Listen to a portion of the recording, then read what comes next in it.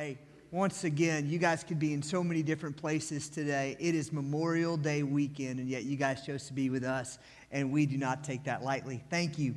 Today, we're going to be in a passage, Proverbs 3. And in Proverbs 3, let me go ahead and just warn you, this is perhaps one of the most misquoted, misused, misunderstood pieces of Scripture. And I'm in this weird place today, and I'm just going to go ahead and warn you, I have been struggling with this text all week long because this is the text that most health, wealth, and prosperity preachers use to convince you to send them thousands of dollars so that they can have a jumbo jet. Like, this is the text. And here's what's interesting, though. I'm not afraid of overdoing this text because I just won't do that. That's not in my nature. I don't believe that I will take this scripture too far to that point, to that health, wealth, and prosperity distance. Here's my fear. My fear is I won't take it far enough. And here's what I mean by that. I believe that the Lord wants to bless us on this side of heaven. I believe that He gives us earthly blessings. I think sometimes we overlook how blessed we truly are.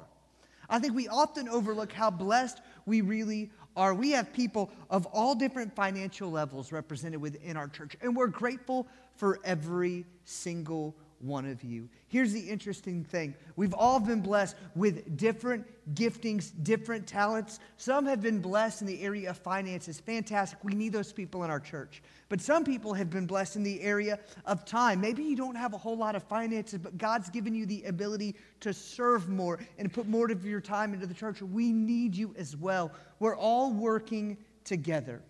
But here's my thing today. I do believe that this scripture is true. I do believe when God says that if you give to me, if you're open-handed with your finances, I will bless you. I believe those statements. I'm not going to take them too far, but I want to make sure I take them far enough. And we understand that we serve a God that blesses those who are generous. We serve a God that blesses those who are open-handed. And here's something I want for us to understand today. God doesn't bless closed hands. God doesn't bless people that do not have open hands willing to give, because if we also have an open hand willing to give, God can allow us to receive things as well. See, we're going to be talking today about finances, about our earthly finances, about giving. This can stretch more than just our finances. This could mean our time. This can mean our energy. This can mean a whole lot of different things. But I'm just going to go ahead and try to soften a couple of hearts in here. First of all, remember, we're in the middle of our IBC 260 plan.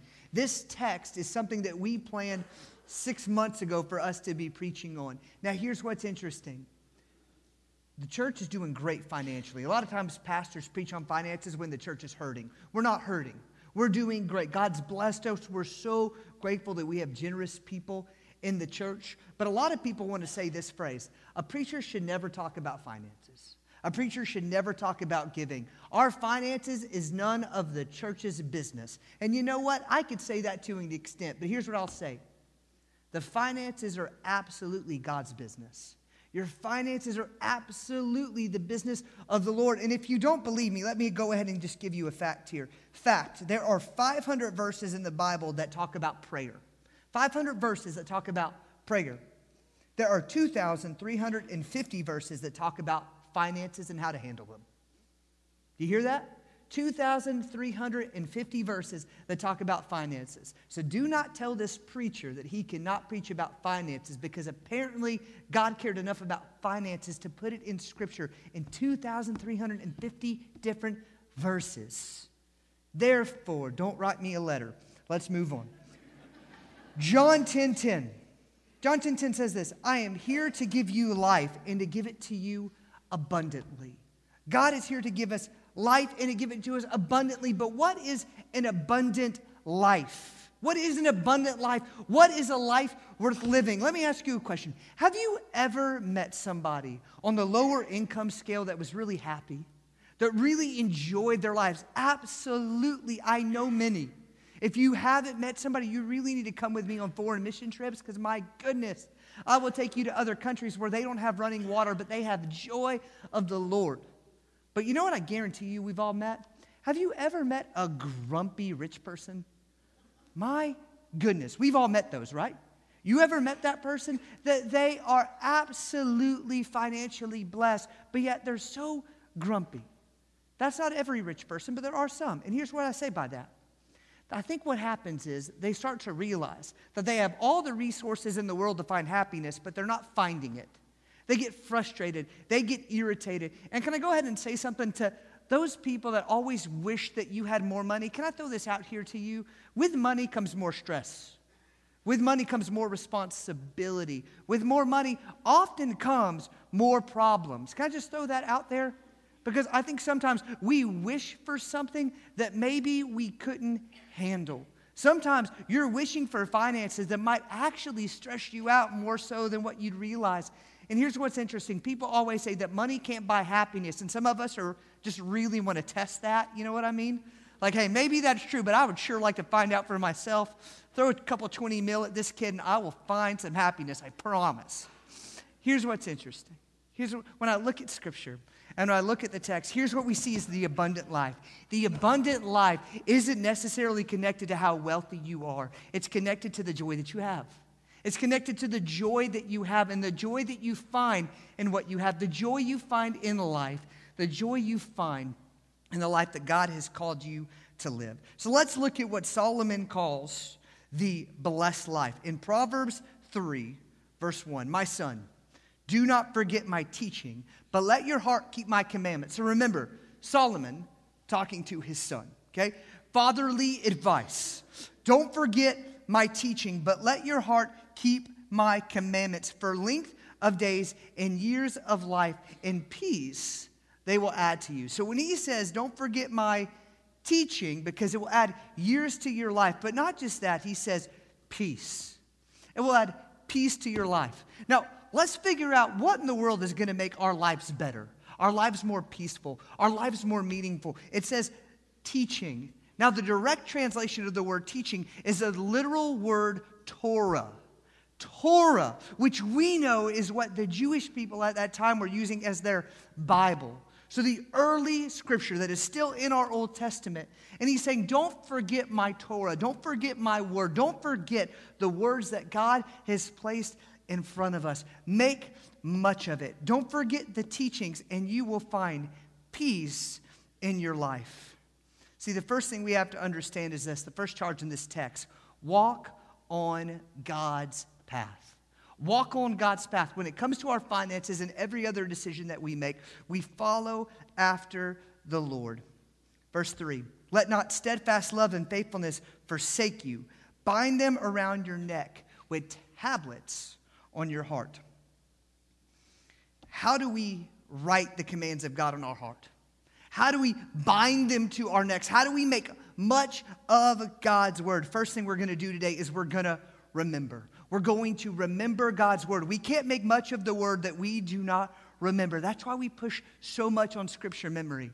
I know some people have said things like, hey, listen, scripture memory is really not my thing. I'm not really good at it. Can I tell you this? Are you really good at swimming? Because I'm not a good swimmer, but can I tell you this? When I fall in water, I'm going to get really good at swimming. When I fall in water, I'm going to become a really good swimmer. Why? Because it's necessary in that moment. Can I go ahead and tell you this? If I knew that I was going to be thrown out of a boat, you know what I'm going to do? I'm going to learn how to swim better. I'm not a great swimmer. But if I knew that I was going to find myself in a place where I needed to know how to swim, you better believe I'm going to go with all those little 4-year-olds and take some lessons this summer. And I'm going to be that 130-year-old because I'm going to know I'm going to need that information at some point. Here's what's interesting. I know for a fact that we need to know God's word. We need to know God's word. And you might say you're not very good at it. Well, guess what? It's time to get good at it. It's time to learn. It's time to dwell in it. When God says, I want you to hide my word in your heart. When God says, I want you to meditate on my word. Here's the thing. You cannot hide and you cannot meditate on what you do not know. Learn God's word, study scripture, memorize it. Can I just tell you, just the personal challenge of myself, memorizing week after week the verses that we've been asking you to memorize with the IBC 260. It has changed my perspective. The amount of times that those verses have popped into my mind just when I needed them. Because why? I spent time studying. Do not neglect remembering, studying, memorizing God's word. We don't just remember, we then reflect on, we meditate on, we think about, we talk about, we make much of. One of the reasons why I love our church is our discipleship programs are fantastic. And why I push the discipleship programs is that's another time where we can reflect on God's word. We can spend more time conversing about the verses that have been in our hearts. But after we remember, after we reflect, we retell. We retell God's word. We proclaim God's word, and then we simply repeat the process. Here's the thing. I feel like all too often we have people that are called to retell God's word, and you simply don't know it. Have you ever been to a restaurant? And if you're like me, I'm not picky at restaurants. I'm not the most picky eater. I kind of like to be adventurous. But every time I go to a restaurant, here's what I do. Hey, to the waiter, what is the best thing on this menu? I love to ask that question. But here's what I often do. I often find out how uneducated the waiter is on the menu. You ever done that before? You ever find that waiter that has no idea on the food they serve? Isn't that like really disheartening? Or what about when you ask them, have you ever asked a waiter, hey, what's your favorite thing on the menu? And they go, not really much. I don't really like anything on this menu. Wouldn't that be a little terrifying? The waiter is supposed to be the most excited about the menu as anybody else in the restaurant. He's supposed to be more excited than anyone else. And so you want the waiter to be pumped. You want the waiter to know. Because why? He's the one guiding you through your dining experience. And as Christians, we're called to proclaim the gospel, be a part of the salvation process of others. God wants to use us as tools in the salvation process of others. What does that mean? We need to know the word, meditate on the word. That is the menu we have been called to study, to know so well. I want to look for a second at Deuteronomy chapter 6, verses 4 through 7, which is where this model of remembering, reflecting, retelling, and repeating comes into play. Listen, Israel. The Lord our God, the Lord is one. So listen, Israel. Remember, Israel. Love the Lord your God with all your heart, with all your soul, with all your strength. Reflect, meditate on it. These words that I am giving you today are to be in your heart. Repeat them to your children. Talk about them when you sit in your house, when you walk along the road, when you lie down, and when you get up. Retell, retell, retell. We have to know God's word. When we know God's word, we are guided through our life. But a Christian that is not connected to the word of God is misguided. You want to see a Christian that's not wise with their finances? Find one that's not connected to the word. If you want to see a Christian that's not wise with their finances, find one that's not connected to the Lord in prayer. If you want to find a Christian that's not wise with their finances, find a Christian that's not connected to a church body of other Christian believers that are discipling them and encouraging them. All of these things play a role in you being wise in general, which directly affect your finances. Man, here we go. Next thing, after we are walking with God, following after God, we must trust in the providence of God. Verse 4. So you will find favor and good success in the sight of God and man. Verse 5. This is the power verse. Trust in the Lord with all of your heart and do not lean on your own understanding. Trust in the Lord with all your heart and do not lean on your own understanding. This is a verse that we drill. Like this, there's been hundreds of songs written after this verse. We did our pre-K graduation, our day school graduation this week. One of the classes came up and sang this verse in a song. This is something we drill into children all the time. Here's my problem. We drill it into children, but we haven't drilled it into ourselves. We drill this into children, but we do not live this out like we should. Trust in the Lord with all of your heart and do not lean on your own understanding. What is true trust? What is major trust? What is major faith? See, when it says trust in the Lord with all your heart, heart is an all-encompassing word. With all of your being. Trust in the Lord with everything that you have. Philip Yancey wrote, truth is believing in advance what will only make sense in reverse. Philip Yancey, trust is believing in advance what will only make sense in reverse. So if we're trying to follow after the Lord, showing trust, it means stepping out in faith when it doesn't make sense to anybody, and sometimes it doesn't even make sense to you. I think that's truth. Listen, there was a man by the name of Charles Blondin. And I'm going to tell you an illustration that might be overused here. You might have heard it before, but let me go ahead and tell you my preacher struggle. I have heard this illustration my entire life, and I have never gotten to say it, and I am excited to say it today. So if you've heard it before, just deal with it, because I've never gotten to do it. Anyway, there's this story about this man named Charles Blondin. Charles Blondin was a world-renowned tightrope walker. And here's what's interesting about Charles Blondin. He got famous for walking a tightrope that he strung himself, but over Niagara Falls, in between New York and Canada. He made sure to make this thing cross the entire thing, and he started doing all kinds of acrobatic feats on this wire. And in his shows, here's what he would do. He would do all kinds of crazy stuff. He would walk across it. He would run across it. He would jump on it. He would do insane stuff. He even at one point would go across it blindfold. He would go across it backwards. This is my favorite. One time, he walked out into the middle of this tightrope, hundreds of feet above the water, where obviously if he fell, it would be, lights out. And he takes this stove. He brings a stove with him, a table, and a chair, and balances all of these on the wire, and sits down and cooks himself an omelet on the wire, and eats the omelet, picks everything back up, and comes back. Like, this dude was intense. And then here's what he did. After he did the omelet, he comes back and he picks up a wheelbarrow, and he says, "Does anybody believe that I can make it from one side to the other in this wheelbarrow?" Everybody, of course you can push that wheelbarrow across that wire. They were so excited to see it. And he said, "Who thinks I can do it with somebody inside?" Everybody gets pumped. Everybody's screaming. Everybody's excited. And he said, "Who will volunteer to get in the wheelbarrow?" Crickets. Nothing happened. Nobody would get in the wheelbarrow because they all had faith that he could do it if only his life was at risk. But once they had to put some skin in the game over. See, we trust in the Lord until he asks us to put some skin in the game. Before he asks us to put a little bit of risk out there. Before he asks us to make a little bit of investment that might not come back in the way we want it. See, Charles Blondin was begging somebody to get in. You know who finally had to get in so he could finish his show? His mom. His mom finally got in because nobody else would. And Charles Blondin pushed his mother across that tightrope. Here's what's intriguing to me. That's exactly what faith looks like in a church. We call ourselves people of faith, but my question is, when God says, "Will you get in my wheelbarrow and take a risk with me?"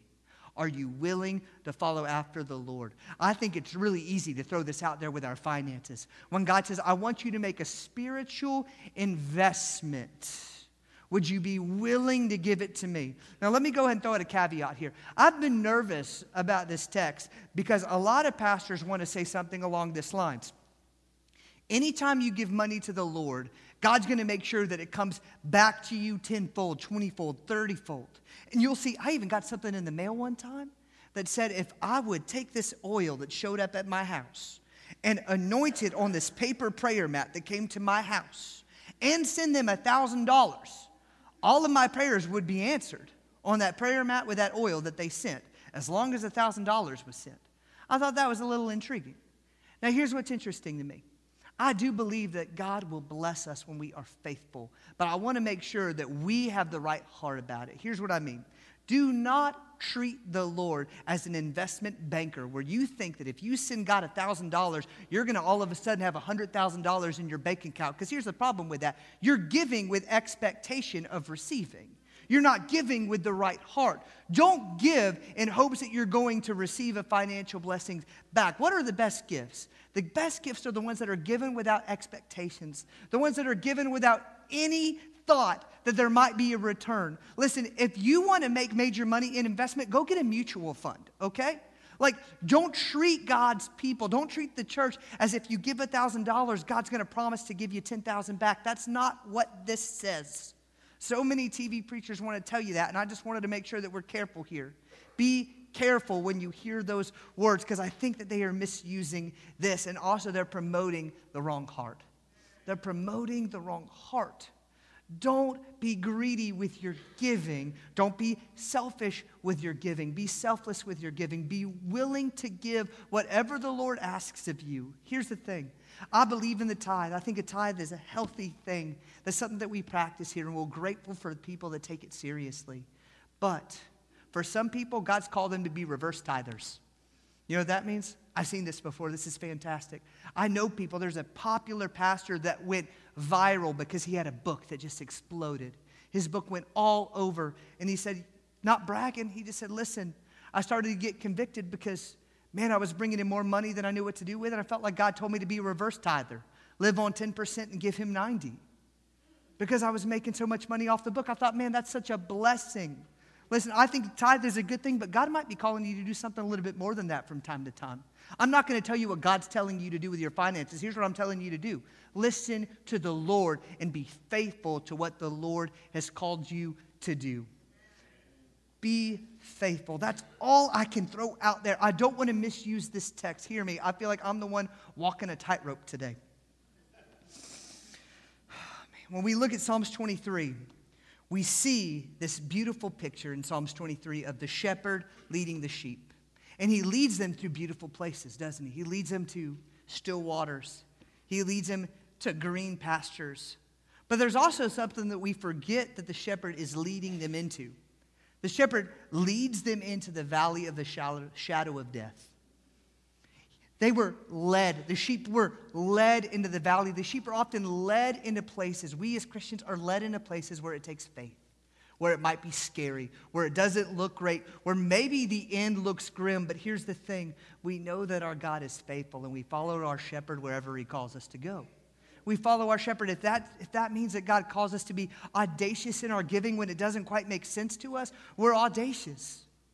But we are always listening to the shepherd, paying attention to the shepherd. Here's my thing when it comes to giving, when it comes to anything else that's going on in our life. It's all about what God is calling you to do, and you're faithful to it. Now, here's what scares me as a preacher. As a preacher, as a pastor, as a Christian, I'll throw this out here. People often make this statement, and every time I hear this statement, y'all, I get a little nervous. When they say, God told me to do X, or God said X, or God has asked me to do X. And here's the thing that always comes into my mind. My response in my mind, I don't always say it. Whenever they say, God called me to do X, I said, man, I hope he did. Because have you ever had anybody that misquoted you? Doesn't that frustrate you? Has there ever been anybody in your life that goes around telling people that, hey, so-and-so said X, X, and X. Hey, Sean said this. See, there's been times in my life where people have said, I've said things that I've never said. You ever been in that club before? Anybody? Just me. See, here's the thing. You ever been in that club where all of a sudden you found out that somebody's telling things about you that you never said or you never did or you never even thought? Isn't that frustrating and aggravating? Now, here's what's interesting to me. I think sometimes we do that to God. See, when people do that to me, I get mad. When somebody comes to me and said, hey, did you ever say X? Nope. Never said anything close to that. And I get mad. You know what sometimes I think? I think Christians are using God's word, using the voice of God and saying that God said X to them so that they can justify whatever actions they want. We use that all the time. God told me to do X, or God said that this was okay, because to another Christian, that's really hard to argue with, isn't it?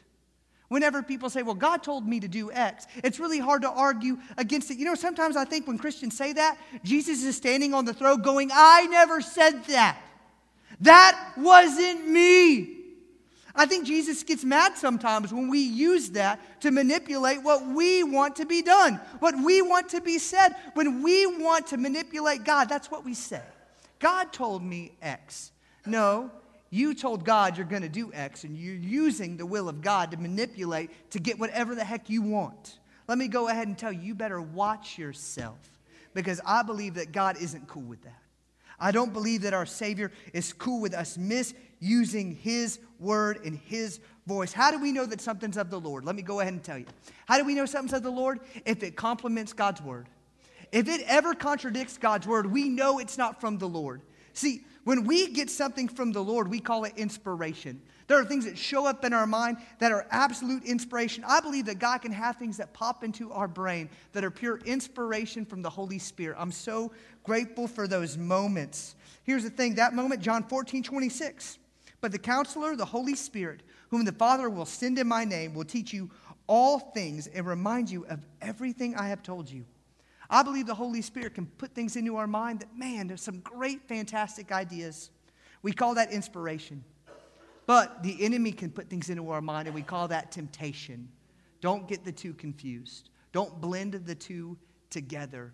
The Holy Spirit can put things into your mind out of nowhere to give you fantastic wisdom, but the enemy can put temptation in your heart to distract you. Make sure you're listening to the right voices. So know God's word, understand God's word, recognize God doesn't always just speak through his word. He can speak through the Holy Spirit. He can speak through teachers, preachers, biblically based Christians that love the Lord. You can get advice from people that will rock your world, and God can use others to speak truth into your life. But here's my question here. Always make sure that you question the source. Whenever anybody comes and talks to you and gives you advice about the Lord and gives you advice about what you should do with your life, make sure you question the source. If it's a Christian following after Jesus, then guess what? That's a fantastic source. Be sure to check your source every time. Make sure it complements the Word of God. Make sure it does not contradict. Make sure it will draw you closer to Christ and not taking you further away. That's one of the best questions to ask yourself whenever you're following the will, the voice of the Lord. The voice of God will never ask you to do anything that would potentially further your relationship between you and the Father. He would never ask you to put distance in between you and him. And so there's anything that would not draw you closer to Jesus, then we recognize that's not from the Lord. Another way that we know it's from the Lord is this, and hear this very carefully. If it brings you joy. I didn't say happiness. I didn't say wealth. I didn't say prosperity. I said joy. And I think that God will never call us to do something that will not bring forth joy in our life. If the Lord is leading you to give something, let's say God's calling you to give an audacious amount, fantastic, but you can't have joy about it, then maybe you need to make sure that you're hearing from the Lord. If God's calling you to take a new job, but you don't have any joy about this new job, maybe you need to make sure it's from the Lord. And now the last thing I'll leave you with for that. Does it build up the body of Christ? Does it make the church, the capital C church, better? The things that God are telling you, does it make the capital C church, the kingdom, better? Jeremiah 33:3. Call to me and I will answer you and tell you great and incomprehensible things you do not know. See, I believe when we stick close to the Lord, he speaks to us. Be close to the Lord for the wisdom on how to handle your wealth. Verse 9, 10, and 11. Honor the Lord with your wealth and with first fruits of your produce. Then your barns will be filled with plenty and your vats will be bursting with wine. And all of these things he could use to talk about faith. He could use so many different things to talk about faith, but he chose to use finances. He chose to use finances as an example of your faith and trust in the Lord. You know, I think of this other test of faith when Abraham was asked to sacrifice Isaac. What was that really? That was a testing of Abraham's faith. That was a testing of his faith. And what God wanted to see is if Abraham would truly be willing to give up what mattered to him most. For some of you, your finances can so quickly become your idol. Your security can become your idol. Your retirement fund can become your idol. Here's my question. Do you love the Lord more than that? Do you trust the Lord enough to put that in his hands, to give him full control of those things, and to be faithful to do with whatever he's asked you to do with those things that bring you so much comfort, to know that you have that much money in your bank account, to know that you have that social security, to know that you have that retirement fund. Listen, that's a blessing, but hear me when I say this. None of that is yours. That is all the Lord's. And let me just make sure you get something straight today. I'm not asking for your money today. I'm not asking for you to do anything that God's not calling you to do. We are not hurting financially. I need to throw that out again. Here's why this preacher's preaching about money today, because God cares. And God wants you to find joy. And you find joy and peace when you're obedient to the things that God has called you to do. That's all I want to throw out to you today. Be obedient to the Lord. Recognize the voice of the Lord. Make sure it's from the Lord and be faithful. be obedient with the things that God has called you to do. Giving is obviously a spiritual matter. It's something that affects your spiritual self. And I don't believe that a stingy, greedy Christian is one that's walking closely with the Lord. Y'all, in a moment, we're going to open up the altar. We're going to make sure to make this available for anybody that needs to talk about their faith. If you're interested in becoming closer to Jesus, if you don't have a relationship with Jesus, come and talk to us today. If you need to join the church, if you need to get baptized, come and talk to us. But hey, listen, for the rest of you, at this time, would you just pray that God would help you to have open hands when it comes to everything that's in your life, all the things He's blessed you with? Would you be willing to be open for the Lord to have full control of those things? Let's pray.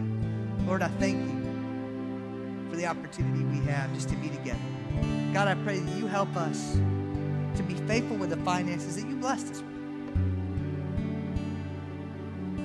God, I believe that you can bless us when we have open hands. But God, I believe that closed hands you don't bless. I believe you do not find joy with greedy people. And so God, I pray that you help us to be generous. You help us to be open with our finances, and you help us to recognize that everything that we have is simply given from you to us, and you still own it. You've just asked us to manage it. I pray we manage it well for your honor and for your glory. Lord, for the people in here that don't have a relationship with you, God, I pray you give them boldness today. And God, I pray that you help us to boldly pursue the Savior that boldly pursued us. Lord, we love you. In your name we pray.